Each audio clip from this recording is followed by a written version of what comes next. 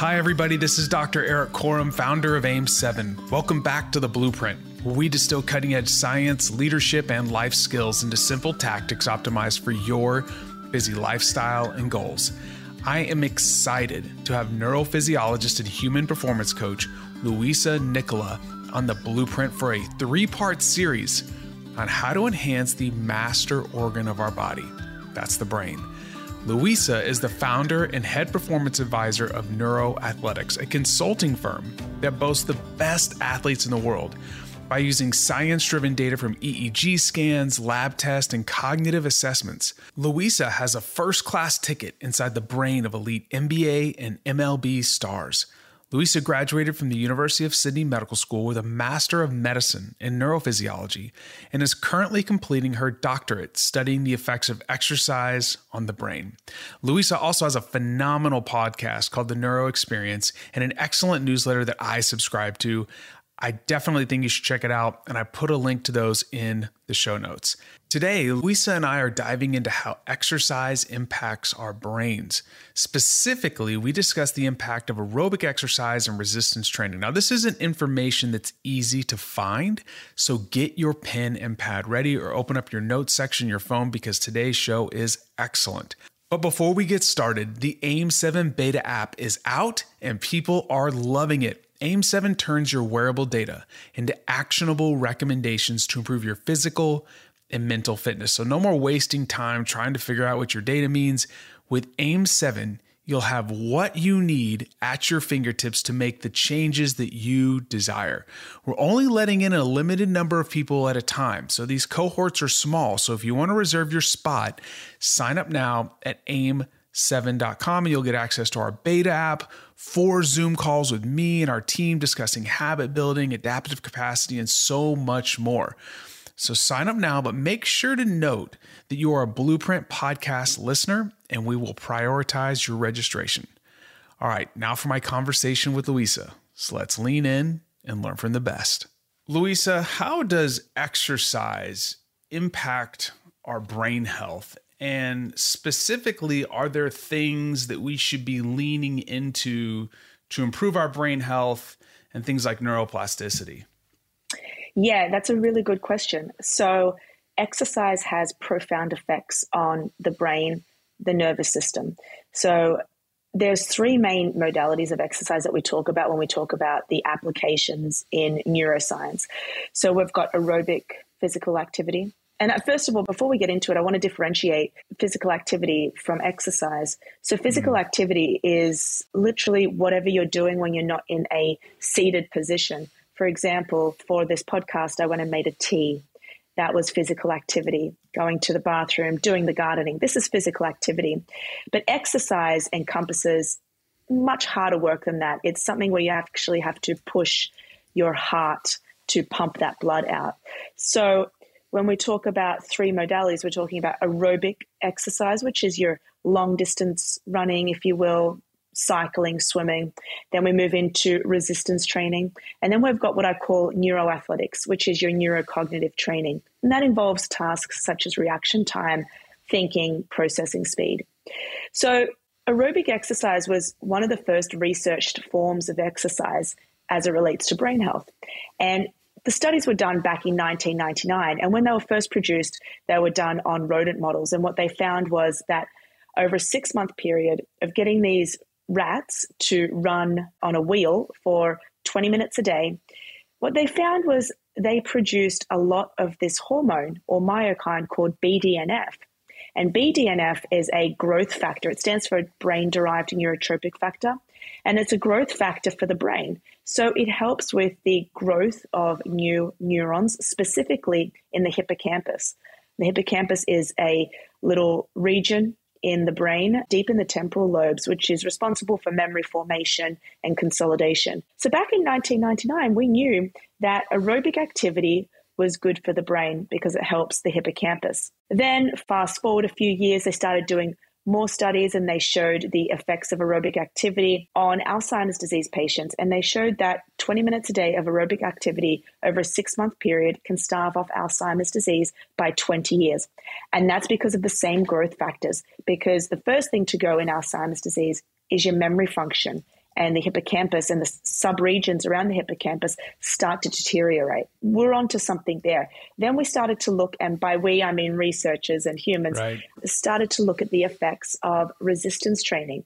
And resistance training and brain health right now is my specialty. I'm starting to finish off my doctorate where I'm just researching all of the various different types of myokines that are released. And a myokine is a muscle-based protein.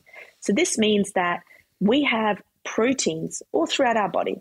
We have these specialized ones in our skeletal muscle, and they're only released when the skeletal muscle is put under tension and pressure. And we can do this through resistance training.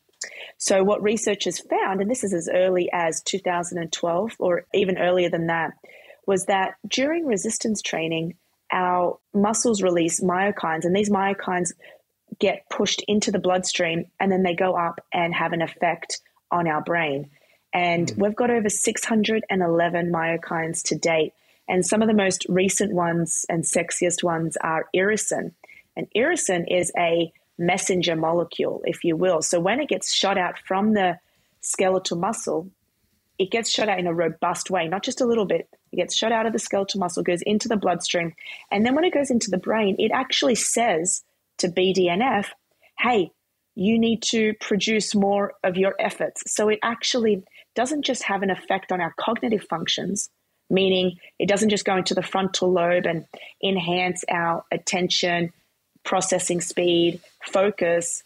It actually goes into different areas of the brain, and it helps with the proliferation of other brain-derived growth factors. Resistance training is changing the structure of our brain, the function of our brain, and I think it's just an incredible modality. This is unbelievable. So if I'm hearing you correctly, I knew about BDNF, its association with aerobic exercise. When you say that irisin basically amplifies the impact of BDNF, when we resistance train, we are inducing a cardiovascular response, right?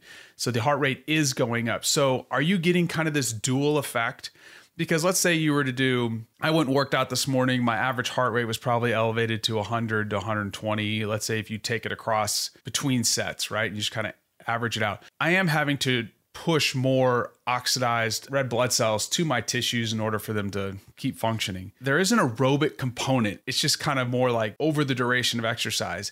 Are we getting some BDNF with the resistance training, and then the irisin is kind of coming in and now you're getting this amplifying effect? You're getting the amplifying effect, but it's not just irisin. We're getting other forms such as cathepsin B, and another interesting one, which is IL-6. So interleukin 6 is part of the interleukin families, which we know as a pro-inflammatory cytokine, if you will. So when we get sick, we get a robust release of IL-6. So we used to think IL-6 was really scary, but here it turns out that IL-6 is, I referred to it on a podcast last week as a bipolar molecule, because if it's released from one area in the immune system, it can have a negative effect. But if it's released from the skeletal muscle, it has a positive effect. So it can actually go through and mitigate the effects of inflammation. So it becomes a really great anti-inflammatory instead of a pro-inflammatory myokine. So one thing that I want to point out is you mentioned blood flow, and let's just look at the brain for a second.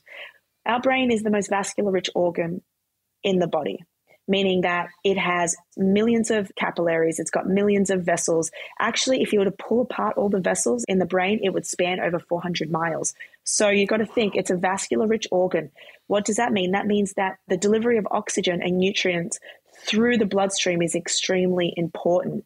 So we have two main arteries that shoot out from the heart when we exercise. We've got the vertebral arteries, it's at the back. Then we've got the carotid arteries. They come out of the chambers of the heart. They go into the brain, and then we've got branching off those arteries there. So we're constantly needing to get this oxygen-rich blood to the brain. So doing any form of exercise is going to do that. This is phenomenal. It's so funny that there's all this stuff now about zone 2, and zone 2, it's just a zone, but there's so many more benefits than just autonomic tone. You increase cardiac output through eccentric cardiac hypertrophy. There's a lot of great things. But when we start crossing over into these thresholds where it's more high intensity work, maybe more lactic power training, so we have more, let's just call it steady state aerobic, and then you start drifting more into metabolic function coming from the lactic system. Is there any differentiation on the impact on brain health? So my take on zone 2 is vast. So I set zone 2 parameters for a lot of my athletes. And this is because we know in terms of lactate, we're training the area of the cell, which is the mitochondria. And we have mitochondria infiltrating every cell in the body, including the cells in your brain. The cells in your brain and the cells in your body are different, but also very alike. The only difference is we have an axon in the ones in the brain. So mitochondria are abundant in the prefrontal cortex. And this is where I think we're getting most of the benefits when it comes to zone 2 training, because you're training in that threshold, that 2 millimole lactate threshold, which is in the mitochondria, which produces mitochondrial biogenesis. This means that we're getting the growth of new mitochondria in the frontal lobe and different areas of the brain, of course. But I say the frontal lobe because the frontal lobe is the biggest in terms of not just structure of the brain, but also the density and the amount of neurons within that area of the brain. So therefore, you can equate that to zone 2 training trains the mitochondria to produce more mitochondria, which ends up becoming more mitochondria in the frontal lobe of the brain. That's amazing that when we age, we have degradation of these mitochondria. And so this is kind of pushing back on all of that. You know, there's some differentiation in the literature on when you do things more in the aerobic capacity or zone 2, where you're getting biogenesis, but then you start going into the HIIT-sit world and you're getting more improvement in respiration. Have you found that with those mitochondria, did you say in the frontal lobe? Yes and no. When I look at the respiration, I'm more concerned and interested in cardiac remodeling. So when we talk about, training in different zones, we're training predominantly to induce cardiac remodeling, which is building on the muscles of the walls of the chambers of the heart. And that means that when they get stronger, our arteries contain muscles, our veins don't. So when we have these arteries that become thicker and stronger, that means that with every pump of our heart, we can produce more blood flow per heartbeat, which means that we can get more oxygen to different regions of the muscles, of the lungs, of the brain with less amount of work. That's a huge benefit for everybody listening to this show if you want to live longer. There's these government standards here in the US, 150 to 300 minutes of moderate intensity or 75 to 150 minutes of vigorous, and it's done by METs, and then 2 total body strengthening sessions a week. Do you have a differentiation in view on that? Or are you kind of like, hey, if people could be hitting that, phenomenal? If people could be hitting that, phenomenal. But I always say that you want to be focusing on around 3 hours a week of aerobic exercise, specifically broken into 1 hour slots. You can do as many as 20 minutes, but when I'm talking about zone 2 and training within that mitochondrial zone, we're looking at around 45 minutes to 60 minutes to induce the effects. With strength training, the results of all of these RCTs really lie around doing around 3 to 4 strength training sessions per week. And you want to be training at 70% or 75% of your 1 repetition max. This is great. So this is to get the impacts of these myokines. So yeah, it's all relative in a sense. 70% is a relative percentage. So for me, former athlete, I'm, my 40s, but I can go train with barbells, dumbbells, resistance. If I'm somebody that's just like listening to this right now, I'm like, okay, we have people across the spectrum, people in like amazing shape, people that are just starting on the journey. Body weight may be that 70%. Is there an RPE or RI? You know what I'm saying? If you're just not really doing much, doing a split squat and overloading yourself unilaterally could provide pretty good stimulus. Is there an RPE range that you'd be recommending, or do you just really give people true percentages every time they train? I try and give true percentages, and it depends on the person. You could have a 70-year-old who is extremely untrained and they could get the same hypertrophy effects as somebody like me who is trained and doing 75% of my 1 repetition max. It all just depends. If your 1 RM is 10 kilos, then just work with 7 kilos. It's there you go. Pretty simple. Yeah. That's phenomenal. Thank you so much for bringing some light on this subject, because I think we often think of the impact of exercise on muscle, but we don't think about how exercise impacts our brain, which is really going to improve the quality of our life as we age.